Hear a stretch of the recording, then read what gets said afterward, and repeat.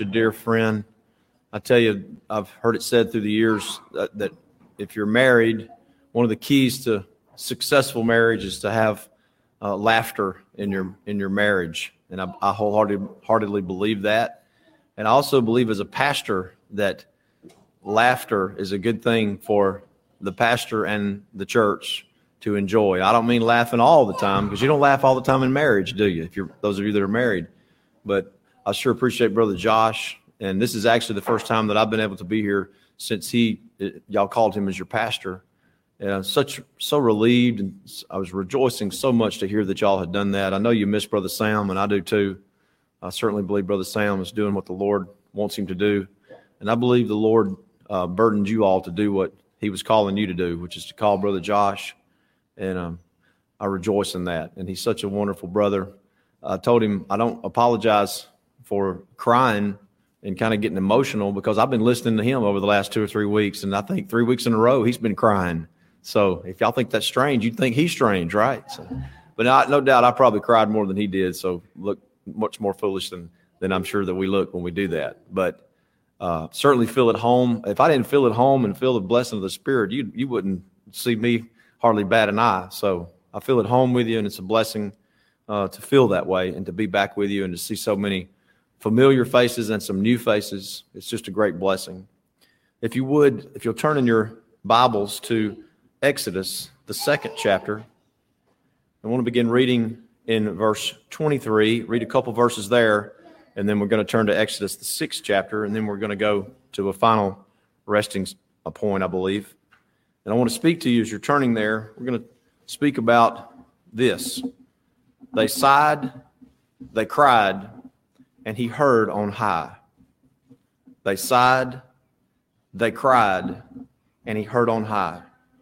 If you'll read with me the word of God in Exodus 2 and 23. And it came to pass in process of time that the king of Egypt died, and the children of Israel sighed by reason of the bondage, and they cried. And their cry came up unto God by reason of the bondage. Now, watch this language carefully. And God heard their groaning, and God remembered his covenant with Abraham, with Isaac, and with Jacob. And God looked upon the children of Israel, and God had respect unto them.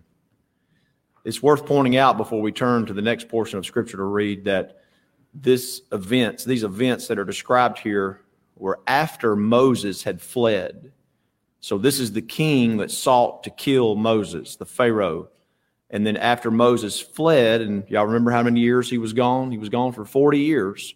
Sometime in that intervening 40 years, that king died. Now, this was that king that I believe, or else his son or his grandson, that did not remember Joseph from the previous years as the children of Israel began to grow. And if you're wondering, what was the reason for their sighing and their crying? Of course, it says by reason of the bondage.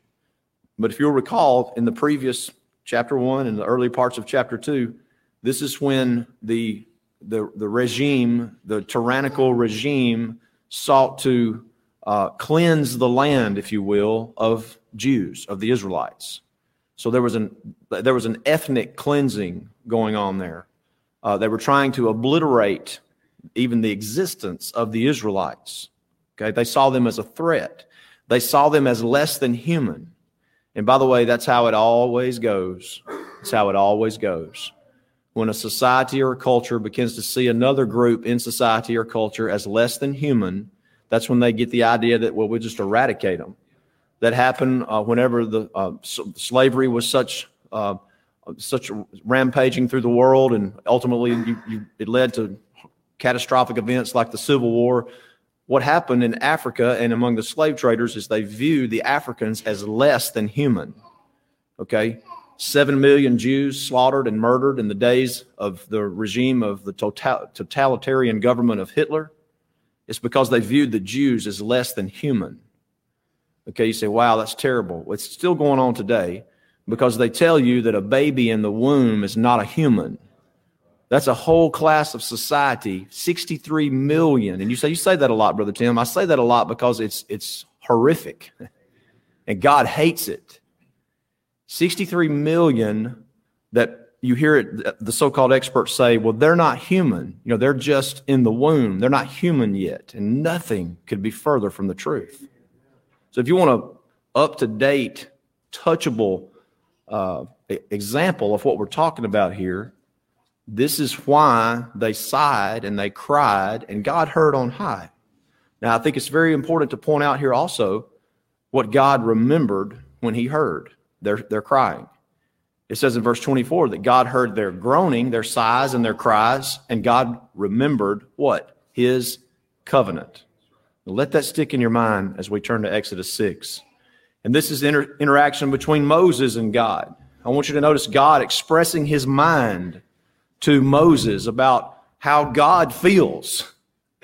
In Exodus 6:1, the Lord said unto Moses, now shalt thou see what I will do to Pharaoh. I love this kind of language. It almost sounds like what I would call, John Wayne type language. I'm not saying God is like John Wayne. He is not. But this is very, Duke-like language where he just says, I'm fixing to do this and it's going to get done. He doesn't say, I'm going to go down there and beg and plead with those folks and maybe they'll come out. Maybe they'll accept me as their God. You don't have a God like that. If he wants to do it, he does it. He wants to save you, he saves you. God says to Moses, now shalt thou see what I will do to Pharaoh. For with a strong hand shall he let them go. Notice the shalls. And with a strong hand shall he drive them out of his land. And God spake unto Moses and said unto him, I am the Lord. And I appeared unto Abraham and Isaac and unto Jacob by the name of God Almighty, but by my name Jehovah was I not known to them. This is a new thing for the people of God. You remember Moses said, who shall I tell them sent me? And I have also established my covenant with them to give them the land of Canaan, the land of their pilgrimage, wherein they were strangers. Now watch carefully. And I have also heard the groaning of the children of Israel, whom the Egyptians keep in bondage. And I have remembered my covenant.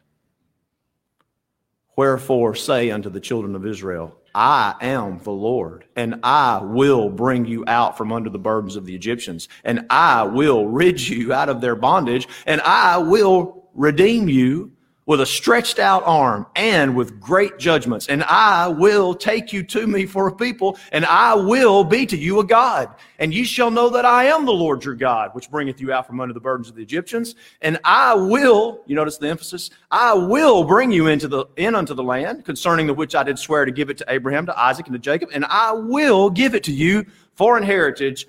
I am the Lord. That's some very good reading, isn't it? I'm not saying I read it good, but it's some very interesting and very amazing reading. But I want you to notice that it says in Exodus 2, God heard their sighs. He heard their cries. He heard on high. And his mental process, if that's a good way to put it, the greatest mind, the only perfect mind, focused in on one thing when he heard the sighs and he heard the cries. He focused in on his covenant. Okay, turn to Romans the 8th chapter. He said, I thought you were going to let us off the hook from another Romans 8:28 sermon, Brother Tim. Not tonight. Maybe another time. I kind of threw you off there, didn't you? Now we're going to Romans 8. And I believe, I don't just believe this, I'm certain of it.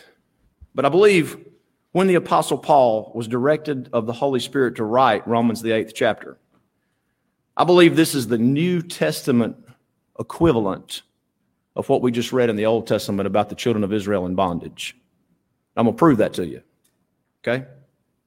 Remember, they sighed, they cried, he heard on high, and he remembered his covenant. Read with me, and if you'll grant me just a little bit of liberty here, as we read, I'm going to make it real personal. I often do this when I study the Scripture because I believe the Scripture applies to us as saints of God. But I'm going to make this real personal for me. You are free to make it real personal for you if you like. Let's begin reading in verse 18. Romans 8:18. For I reckon, Paul says, that the sufferings of this present time are not worthy to be compared with the glory which shall be revealed in us, in Tim. For Tim's earnest expectation of his body, his creature, waiteth for the manifestation of the sons of God to appear as a perfect, holy Son of God with no sin. That's my desire. For Tim's body, Tim's old man, Tim's flesh was made subject to vanity. Not willingly, because in the new birth, the Lord didn't ask for my permission. The Lord took over me and born me again. I didn't ask him into my heart because that's not how God works. God took over like he did the Apostle Paul, like he did David in the womb, David as a toddler, like he did John the Baptist in the womb. God borns again by his own operative will. So my flesh was made subject to a conflict because God touched me. It was not willing on my part, but by reason of God, him who has subjected my flesh in hope. Because the creature, Tim's body, Tim's flesh, the creature itself also, my own body, shall be delivered from the bondage of corruption into the glorious liberty of the children of God. You remember what we read at Exodus 2, at Exodus 6? What were they in over there? Y'all aren't asleep, are you? They were in bondage. Does it sound familiar? I have a desire to be made free from my flesh that afflicts me on a day-to-day basis. For Tim knows that the whole creation groaneth and travaileth in pain together until now. Notice the first sigh right there. That's what a groan is. It's a sigh. The world is groaning, child of God, to be put out of its misery. The hurricane that is barreling in from across the southeast is a groaning of this world. Put it down. Put it out of its misery. The earthquakes, the tsunamis, the hurricanes, the tornadoes, fill in the blank. Those are the groanings. The tectonic plate shift and an earthquake happens and people get shaken all around. The earth is groaning to be put out of its misery. And praise be to God, one day it will be. You know, global warming, by the way, I read there's some new evidence coming out now that they, as we all knew as children of God, that they missed the whole point when it came to global warming. You know, they're saying now, there's some literature coming out now from some scientists that say that there's actually ice appearing in different places they never dreamed that it would appear. So we're going to get back into us freezing the world now at some point. You know, they did that in the 70s now, no joke. Time magazine said in the 70s we were going to freeze the world if we didn't stop doing what we're doing. And now the experts say in the 80s, 90s, and the 2000s that we're going to burn up the world if we don't stop what we're doing. And now they're going to flip-flop back to that because they are looking at things without the lens of the Spirit of God. You see, and I don't say that as a rant, as that I'm angry. I'm not angry. I just want you to know you need to praise God that you don't see it that way. Every time the hurricane comes through, the tornado comes through, the earthquake comes through, the earth is just saying, oh, please end this. And I say the same thing. If you think this, if you say, well, Brother Tim, we've got ice cream. Brother Buddy was talking about the cookies and cream downstairs. It's the best thing you'll get down here. I missed it, but I already tried something else. But we got apple pie. Y'all have never eaten the best apple pie in the world because you hadn't had mamas. You know, we got baseball. I don't care for baseball. We got football. I love football. Oh, if the Lord comes back, I won't get to watch my son as a senior this year at Gordo. Praise God. I almost had a heart attack last night watching him. You don't have anything that goes on in this world that is more important than the resurrection and the ending of this terrible situation we're in here in the world. You say, well, I wanted to see the next election if it might go my way. I counted up. I've voted. Let's see, I think I voted in 5 elections now. That's telling how old I am. And I was like, man, I'm 2 and 3 in elections. I've won 2 and lost 3. And the way things look going like they're going, I'm probably going to lose them for the rest of my life. I'm not overly concerned about the next election. Yeah, I'm concerned about issues and so forth. I'd be a fool not to be. But I'm not overly concerned because I know that the one who looks upon a groaning earth, when he says, boys, it's time to go, mount up, that's going to be beautiful. And this old groaning world is going to be laid down out of its misery. We'll have, you say, where will we be? New heavens and a new earth. Wherein dwelleth righteousness. God's not going to reform this earth. He's going to have a new heavens and a new earth. You say, what does that mean? I don't know, but it sounds great. For we know, do you know, that the whole creation groaneth and travaileth in pain together until now. And not only the creation, but me also. Brother Tim also, who has the first fruits of the Spirit. I've got the Spirit of God in my heart. Even Tim groans within himself. What am I waiting for? What am I groaning about? What am I sighing for? For the adoption of this body, the redemption of this old sin-cursed body. For Tim is saved by hope, that confident expectation of deliverance from this sin-cursed body and the sin-cursed earth. But hope that is seen is not hope. For what a man seeth, why doth he yet hope for it? Is that circular language? No, this is what he's saying. This is how I get it. We played in a football game last night. And leading up to that game, we hoped we would win. And so at the beginning of the week, the coaches just said, boys, I'm going to let you off all week. Go on to the house. You know, we hope we'll win. It'll get us through. It's a little hope. We'll get through it. They practiced their brains out. They exhausted themselves practicing all week, getting ready for the game because they had a confident expectation they were going to win. Praise God, they did. But you didn't know going into it. They didn't know. They had to make preparations. They had to get themselves ready, you see. This is not some flimsy, oh boy, I hope we win. This is, I'm confident in what the Lord has done, that we will win, not because we're making preparations and making ourselves righteous before the Lord, but because the Lord Jesus Christ was righteous. You see, it's not like the football game getting ready for it, and maybe we'll pull it out. No, Jesus has already won it. He's already defeated the foe on the field. That's a confident expectation because of it's based in and rooted in what the Lord has already done. And I'm saved by that, child of God. I'm saved by that because it's not on me. My salvation is not on me. It's on the Lord, and He bore it. But hope that is seen is not hope. For what a man seeth, why doth he yet hope for it? But if Tim hopes for that which he cannot see, then Tim will wait with patience for it. Is that too personal for you? Likewise, listen. Remember what I told you? They sighed, they cried, and he heard on high. We've already seen where the creation sighs and groans. And then we see in verse 23 where Tim groans within himself, sighs within himself. For what? Deliverance from captivity. Deliverance from Egypt, the Egypt of this world. The Egypt of the world of my sin within me. Likewise, the Spirit also helpeth my infirmities. For I know not what I should pray for as I ought. Have you ever been there? But the Spirit itself maketh intercession for me with groanings, sighs, which cannot be uttered. And he that searcheth the hearts knoweth what is the mind of the Spirit. That's the Father, by the way. You can prove that by looking in the Old Testament. There's a reference in the Old Testament that speaks of the one that searches the hearts. It's the Father. So you got the Father who knows the mind of the Spirit because the Father makes intercession for the saints according to the will of God. Well, I wonder what that could be. When God hears me groaning, when God sees the creation groaning, whenever God hears my sigh for deliverance, I wonder what the Spirit makes intercession for. Are you with me? Are you at verse 27? Are we on the precipice here of what we've been talking about today?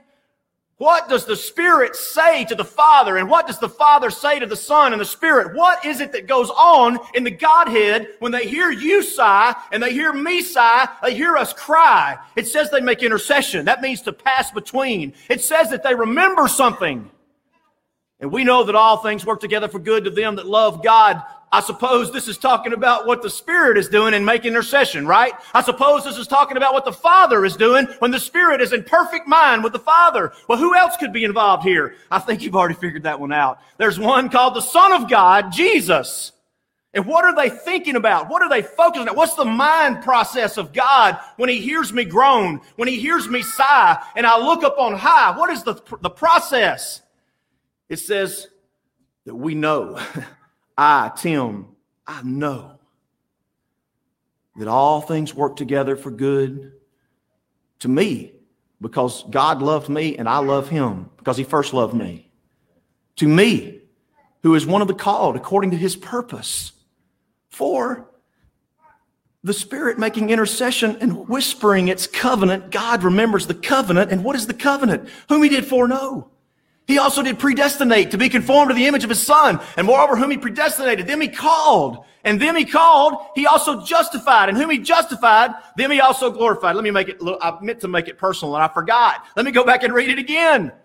For Tim he did foreknow. And for Tim he did predestinate. And for Tim he did call. And Tim he justified on the cross. And Tim he glorified. He will glorify one day. That's what I'm waiting for. That's what I'm groaning for. That's what I'm wishing for. And when I cry out to the Lord for deliverance, and when this world, the very world, cries out to be put out of its misery, the Spirit is making intercession and it is remembering the covenant of God.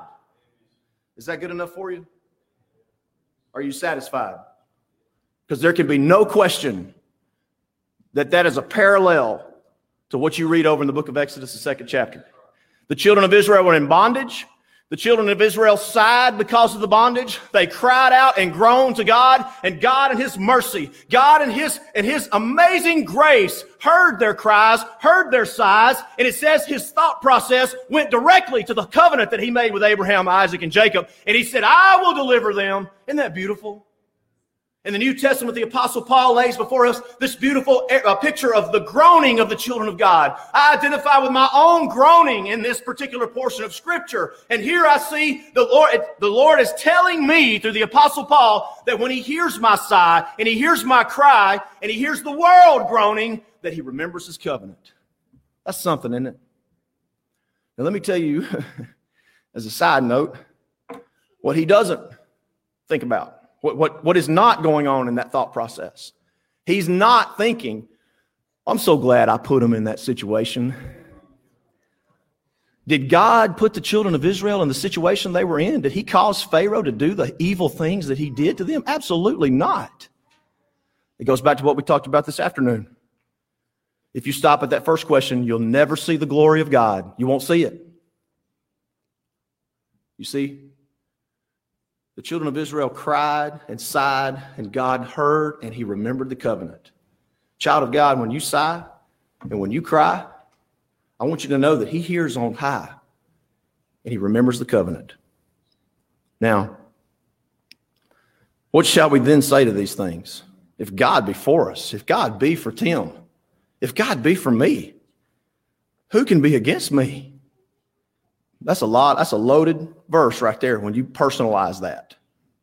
It doesn't mean, well, I can go out and do whatever I want to do. Anybody that sees that would never do that. If you see the truth of that, you don't want to do anything bad. To think about what God did for you and then to go out and say, okay, thumb my nose at it and just, I don't have any comfort for that person at all. It's not a license to commit sin. As a matter of fact, the Apostle Paul addressed that and said, shall we continue in sin that grace may abound? He said, God forbid. So I say to myself, God forbid that I would continue in sin. God forbid that I wouldn't repent. God forbid that I wouldn't confess that thing that I did. Or God forbid that I would have such a hard heart that I would let that take over my emotions in my life. God forbid that, because look at what God did for me. I have this particular, I may have shared this with you before, but I have this particular sigh that my wife knows. I've been running and I'm out of breath. That's not much to that one. That's my own fault. And then I have that burden sigh, and she's the one where when I do it, she says, what's wrong? That's a perceptive wife right there, I love my wife. She is so perceptive. And of course, I usually say, nothing.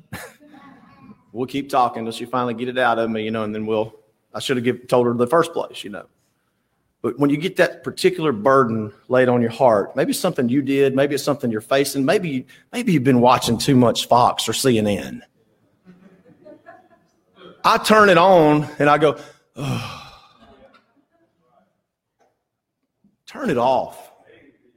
Ignorance is bliss in some ways. I'm not saying don't know nothing. Although it would be a great blessing to go through the rest of your life and know very little about what's going on in the world and the national scene. You understand there's been centuries and centuries that have passed where people lived and died and never knew what was going on in the world scene. And yet here with a little click of a button, we can find out what's just hit China or what's going on in the Middle East. Or we can find it all out. And just like that, I tell you, it's just overwhelming. It's overwhelming. And I'm not saying being ignorant in the sense of you don't know the issues, you don't know what's going on, you don't vote, you're not concerned with politics. But if you go too far with that, then it's going to consume you. I know people for the last year and a half, and I know Brother Josh can verify this. Any preacher can verify this. I'm in contact with people that are on all ends of the spectrum. There's people over here that are so mad, that they want to storm the Capitol and take over the government. I'm not talking about the people that tried to do that. I mean, I know people they're all wanting to get up in arms. And then I got people over here on one side that think, well, all of this that's going on is just a conspiracy, And then there's all kind of things in between. I mean, it's like a new thing comes up every day. Boom. And it's like trying to put your finger in this great big huge dam that's holding back the water, and it's like 10,000 leaks. You ain't got enough fingers to put in. I mean, there's just no way. It's just overwhelming. And so I go home and I go, and my wife goes, "What's wrong?" She usually already knows what's wrong. Okay, it says that's a sigh, that's a groaning. And when I do that, and it's truly a burden, it says the Lord hears on high. And the Lord does some sighing. And the Lord does some groaning.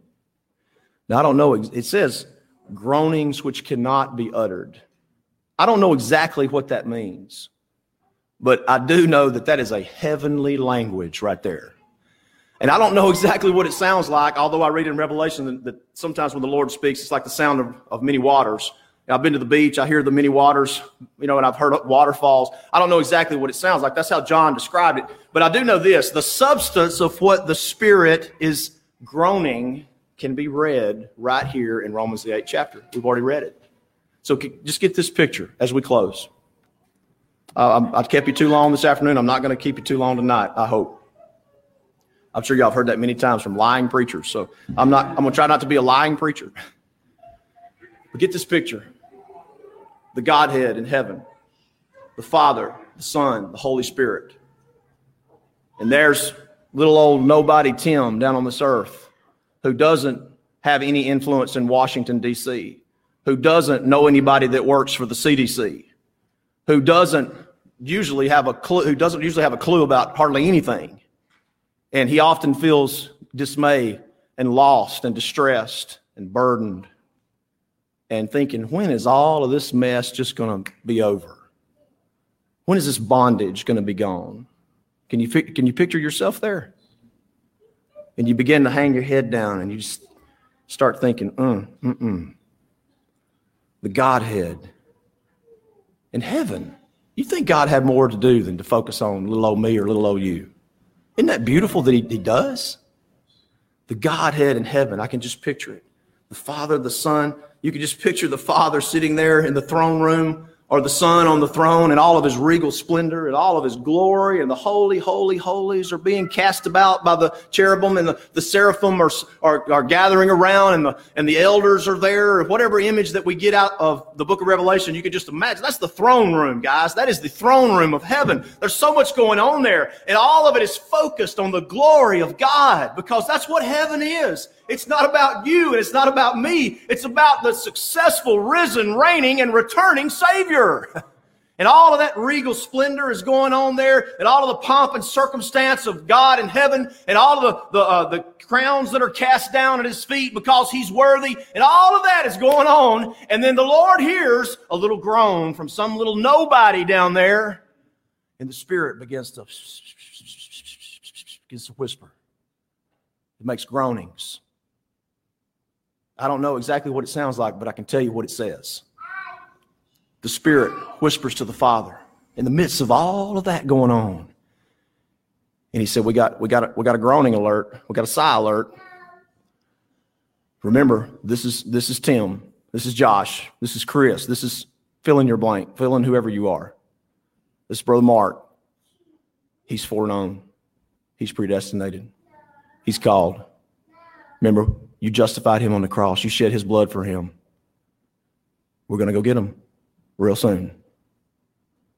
Is that not amazing? The Spirit is whispering the covenant to the Father. And I remember I told you the Father makes intercession. The Spirit makes intercession. Praise be to God. It says in verse 33, who shall lay anything to the charge of God's elect? It is God that justifieth. Who is he that condemneth? It is Christ that died, yea, rather that is risen again, who is even at the right hand of God, who also maketh intercession for us. Now, let me just ask you this, as we've gone through this, and as I close in 1 minute. What part of that which I have shared to you, whether it was this afternoon or tonight, what part of the all things that we have talked about points you to this world? Nothing. Nothing. We know that all things work together for good to them who love God, to them who are the called. Do you believe? I believe with all of my heart that God intended for us to know that the things that he's doing for us are away from this world. He in the covenant of grace before the foundation of the world. Oh goodness, I've heard it so many times when a preacher would get up at a funeral, there'd been a tragedy, and they'd say, well, we know all things work together for good. There's something we'll figure out in this tragedy. There's something we'll be able to see that happened here that God was doing, and they never see it. And many times they resent God because they don't understand what God is really doing for them. I tell you, I've preached it many a sermon, and I've preached from verse 28 and on down to verse 29 and verse 30, and not in an angry or a mean-spirited way, but in a comforting way. To say, listen, this is what God is doing. When your loved one died, whenever they breathed their last, because of the covenant, God heard the last breath. And because of the covenant, the foreknowing, the predestinating, the calling, the justifying, the glorifying, he had the last say. And you're going to see him again. I hope that whether you realize it or not, if there's anything that we've accomplished here today in talking about these two different subjects, maybe just for a little while, we've looked away from the world. I believe with all of my heart that was the intent of Romans 8:28. Look away from the world. Don't try to figure out the tragedies. You'll go crazy trying to figure out, did God do this? Did God do that? How was this happen? We believe in providence, right? It's just not verse 28 that proves it. We believe in providence. I tell you, you won't find anybody that believes in more providence than me. Just 2 or 3 weeks ago, we were moving my daughter into a brand new apartment complex in Jackson, Mississippi, which I'm not happy with Jackson. I'm not crazy about Jackson. But we're moving her in there so she can go to law school. And so on the 4th floor, which is a safer area up high, dads, remember that? The further up you go, the harder it is for the intruder to get up there. And so, don't worry about her. She's packing in the car. She's packing in the purse. She's packing in the room. So don't mess with her. But anyway, so my wife said, I just wish she knew somebody on this floor. I just wish she knew somebody on this 4th floor. I said, yeah, I do too. That was Monday. On Tuesday, I'm sitting at the Greek restaurant, eating a good meal, and I get a text from Sister Becky Sanders. She says, hey, Brother Tim, you moving your daughter into such and such complex over there in Jackson, Mississippi? I said, yes, ma'am. She said, isn't that funny? My daughter's moving into room 403. I believe in the providence of God. But Romans 8:28 is not a timely providence verse. It doesn't apply to the tragedies, the trials, the troubles, and the tribulations. It points us away from those things. And it tells you, when you sigh, when you cry, he hears on high. And the Spirit is whispering. That's one of ours. We foreknew them. We predestinate them. They're going to be with us. We've called them. We've born them again. That's one that the blood was shed for right there, justified. And we're going to go get them one day. Isn't that great? So keep on sighing and keep on crying. I can assure you, child of God, that he hears on high. May the Lord bless you. Sorry I went 2 minutes over.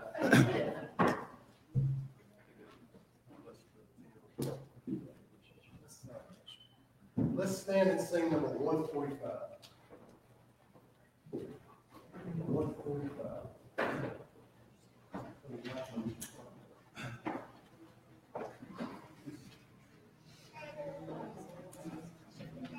I know